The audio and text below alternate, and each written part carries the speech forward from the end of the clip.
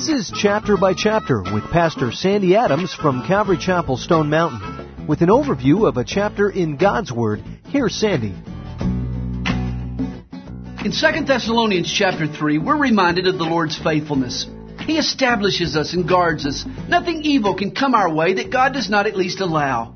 We are surrounded by a Father filter. The Lord also directs our hearts. And the first place He leads us is into His love. My heart is like a kid in a toy store. I can get easily distracted. I need the Spirit to hold my hand and keep me from wandering astray.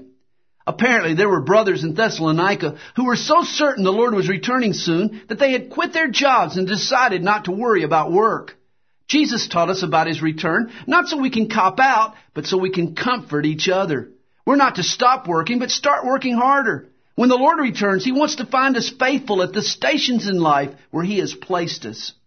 Paul had set the example. While in Thessalonica, his days were spent perspiring, while his evenings were spent preaching.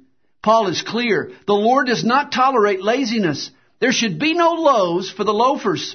A moocher needs to be removed. And action must be swift for those who refuse a biblical rebuke. Whenever we disfellowship a brother, it's never to condemn, it's always to correct. We might withdraw fellowship, but we must never withdraw love.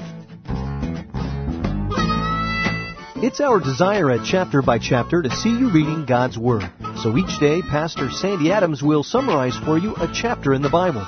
If you would like a complete study of today's chapter, call us at 8777-BY-CHAP.